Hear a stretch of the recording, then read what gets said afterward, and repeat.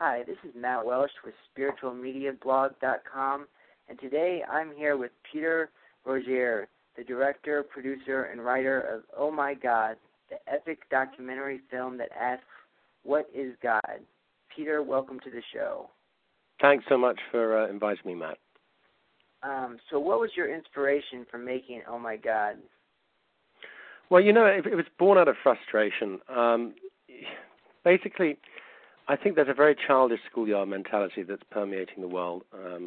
I call it the my God is greater than your God syndrome, where you have grown men flying airplanes into buildings shouting God is great, 9/11, where you have the constitution of a country that dictates that its supreme leader is God's representative on earth, Iran, which is allegedly making nuclear weapons, where you have the leader of the free world who in 2003 said to the BBC that he invaded Iraq because God told him to.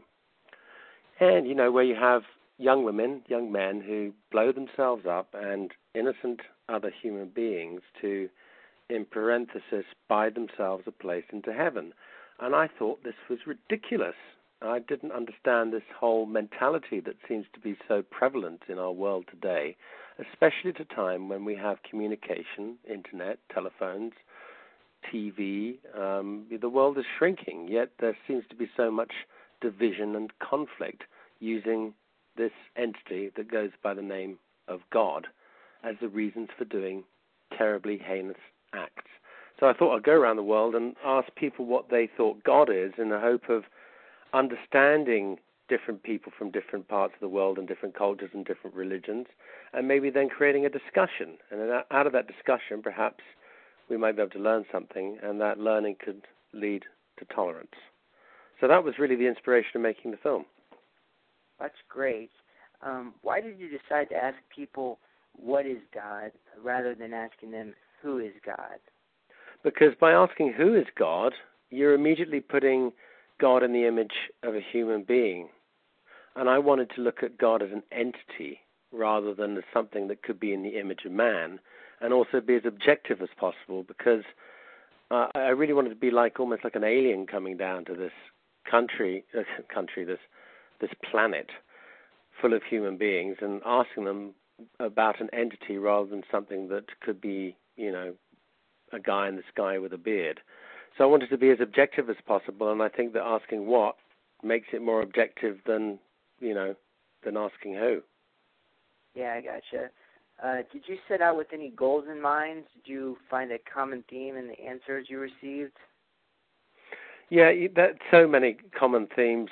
At the beginning, I didn't really think I had a film because there was just so much commonality. Because everybody would say, God is the creator, God is the spirit, God is the thing that put us on this earth, God is the one that we meet when we die, God is the bird and the bees and the trees and the blah, blah, blue, blue, blue. It was very, very similar. And I wanted, it was kind of boring. So I wanted to find out, what the difference is between what man does with God's name in a politicized manner and what God means to individuals on the ground level. And the best way is to ask individuals their personal relationships that they have with God to be able to understand that question.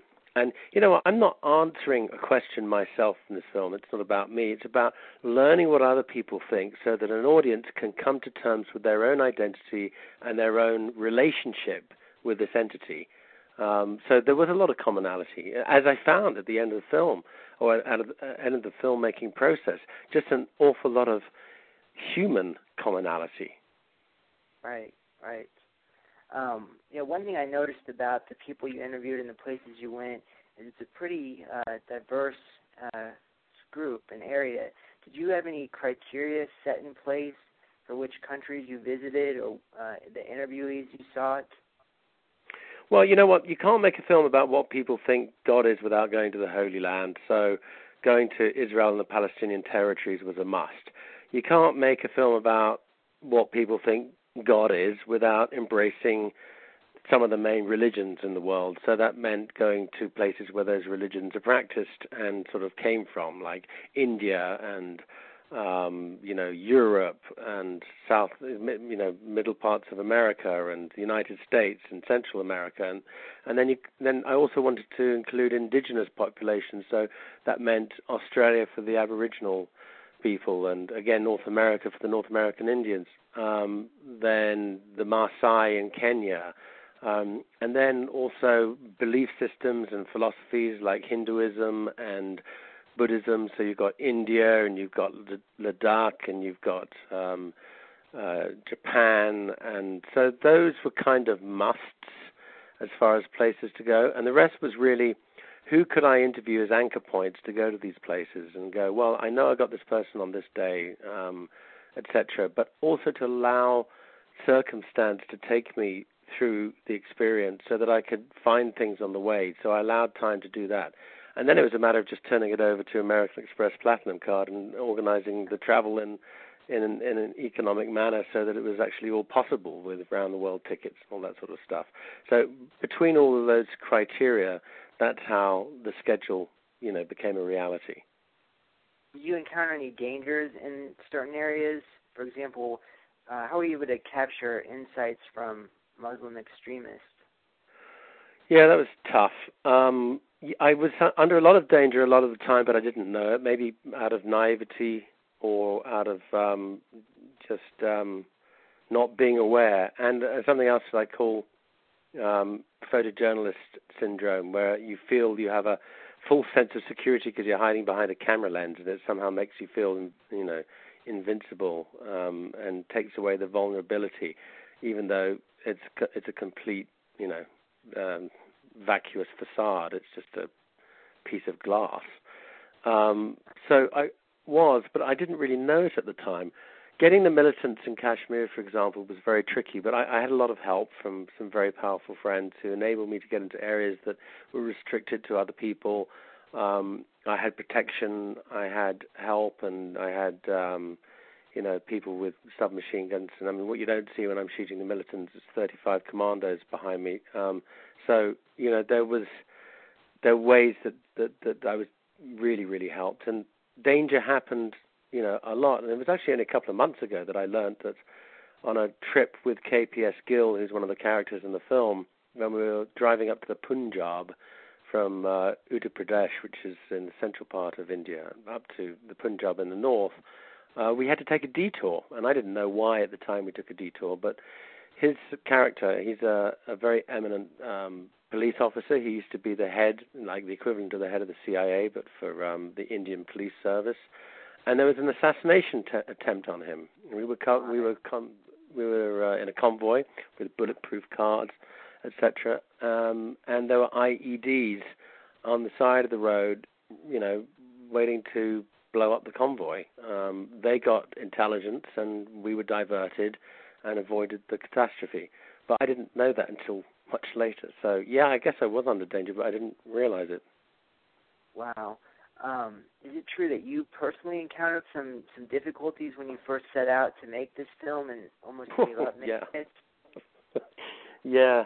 That's a bizarre story. And talk about serendipity or non-serendipity. I mean, what happened is that I gathered all the stuff to make the film, bought the camera equipment, programmed the cameras myself because it was new technology at the time, and I'm a stickler for visuals. So I tested the cameras, worked out, different settings, etc. It took me a long time.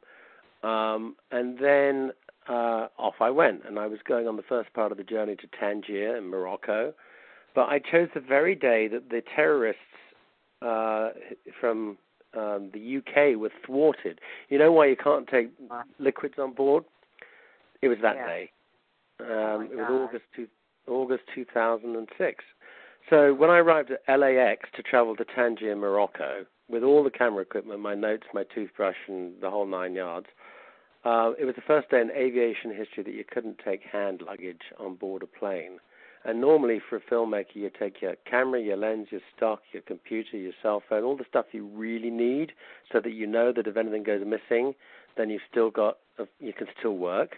Well, everything went in the hold, and I never saw it again. I stared at that conveyor belt in Tangier, Morocco, and none of my equipment and not even my toothbrush came out of the hole.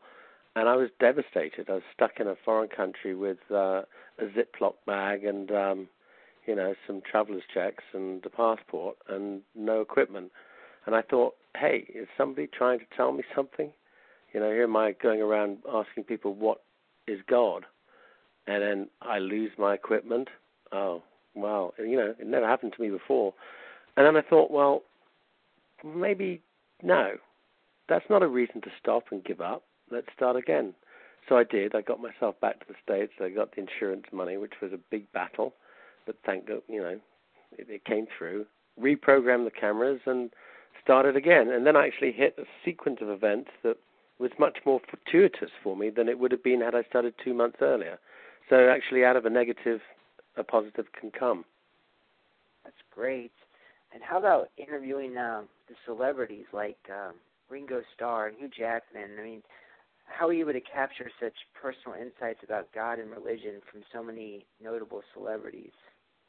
Well, I was very fortunate. I knew friends that knew them, and some of the celebrities came to me via friends who, they saw a trailer that I cut of early footage of the film and felt passionate about the subject, and they kindly enough agreed to be in the film, and I'm deeply appreciative to that because, it is a heavy film, and here am I going around the world asking a lot of talking head stuff and photographing sort of an anthropological, sociological look at the world through a camera lens. And you really need to. It's good to have people that in the film that people recognize, that the audience can identify with, and to hear famous people talk candidly and openly about their relationship with this entity called God. And so I was fortunate to be able to just, run into them. I mean, I tried getting many others. A lot of people said yes, a lot of people said no. Those said yes, our schedules didn't meet, and I was very fortunate with the ones that I have, because actually what they say in the film is really cool. You have Bob Geldof, who is a staunch atheist, and then you have Ringo Starr, who talks about love, and then you have David Copperfield, who talks about being an illusionist and the fact that the first religious leaders were illusionists, just like him, and that he does believe in a higher power, but if he was a little bit more unscrupulous and lived at a different time, he could have invented his own religion. And then you have, other people like Hugh Jackman, who is an extremely spiritual person, who's very focused, who understands his relationship with what his God is to him. And he talks very, very passionately and says some very, very wise things in the film that really drive it along. And I think that, you want to have familiar faces talking about things that you wouldn't necessarily hear. Seal, for example, talks about his family and the relationship he has with his kids and Heidi, and how, he likes to see God in other people. And I was blessed, I was very lucky. Yeah, no, that's great. How about the children in the cancer center you interviewed? They were extremely touching and profound. What made you decide to interview them? Well, I look at it like this. I think if you really want to see this energy, which a lot of people would refer to as God, you look into a child's eye. When somebody comes out of the womb, when they're first born, and they're taking their first steps and exploring this world, they don't discriminate. They don't look down on another human being or another toddler because they're black or white or green or yellow or orange or disabled or, are different from they are. They accept people on a very generous, humane level. It's only when they grow up and become tainted probably by ideas, ideologies, social events, and geographical rituals and cultures, etc., that they formulate themselves into being human beings. So I thought, look, we all understand that amazing look in a child's eye. What about a child that is facing death? How does that work, and how does that relate to what this entity that goes by the name of God is to them? Because that's tough. And I was amazed. I learned a lot from that day in the cancer ward, and just having these kids talk about, their faith and whatever they have and what they're holding on to in their horrendously impossible situation at such a young age was harrowing and enlightening at the same time, and it blew me away. Wow. That's fantastic that you were able to have that sort of experience. What moved or surprised you the most during your filmmaking journey? The answer that Christian Hernandez in the cancer hospital gave me when I posed him the question, and I'm not going to give it away, it was the most moving part of the film for me out of all the countries that I went to. Christian being a young 10-year-old who was diagnosed with a particularly nasty form of leukemia, and his answer to the question I posed is just so emotionally enlightening. It was amazing, and that surprised me the most. I was also surprised at the humanity I found across the world. That human beings really are very much alike, and it's crazy that we're just cut up into boxes, and these boxes fight each other and have division. I also found that religions aren't all about conflict. There's an awful lot of good that comes out of them. There's an awful lot of misinterpretation and bad press. I learned just what a bad rap the Muslims are having because of this terrible amount of fanaticism and fundamentalism of evil-minded individuals who are hijacking their religion. I learned about the grace of humanity in indigenous populations and how similar they were across continents. And the North American Indians were so similar to the Aboriginals, so similar to the Maasai, so similar to the philosophies of paganism and Druids. I felt that humanity was much more united on this earth than it is divided. Wow, that's great. That sounds like a pretty powerful journey. Where is the film right now? If we want to watch it, how can we watch the film or find out more information about the film?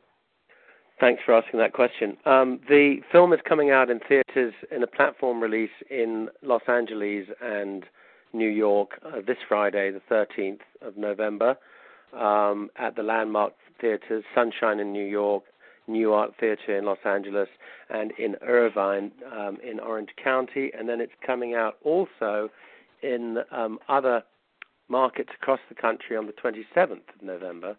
And all the information is available by going to the website, which is omgmovie.com. OMG is in Oh My God, movie, one word, .com. And there's all the show times. And it's going to be coming out in Atlanta, San Diego, San Francisco, Berkeley, San Jose, Philadelphia, Denver, Minneapolis, Boston, Seattle, Portland, St. Louis, Chicago, Highland Park, and it's in West Park 8 on the 13th, this Friday in Irvine. And it's all very exciting, and I hope that it creates a discussion, actually. That's the main thing that we need to do these days, is to talk about our differences and realize we're more the same just by arguing a little bit healthfully. Yeah, well, thank you so much, Peter, for taking the time to be with us today. And I'll give you the last word. Is there anything you want to leave our listeners with today? Yeah, if each one of us did a kind act to somebody else every day, the world would be a better place. Perfect. Thank you so much. Quite simple. It really is, but no, it's perfect. Well, thanks again for being with us today, and I would encourage everybody to go see Oh My God. It looks fascinating and exciting and interesting, and thank you for making it, too. It looks like a great movie. Brilliant, Matt. Thank you very much for having me. Yeah, no problem. Okay.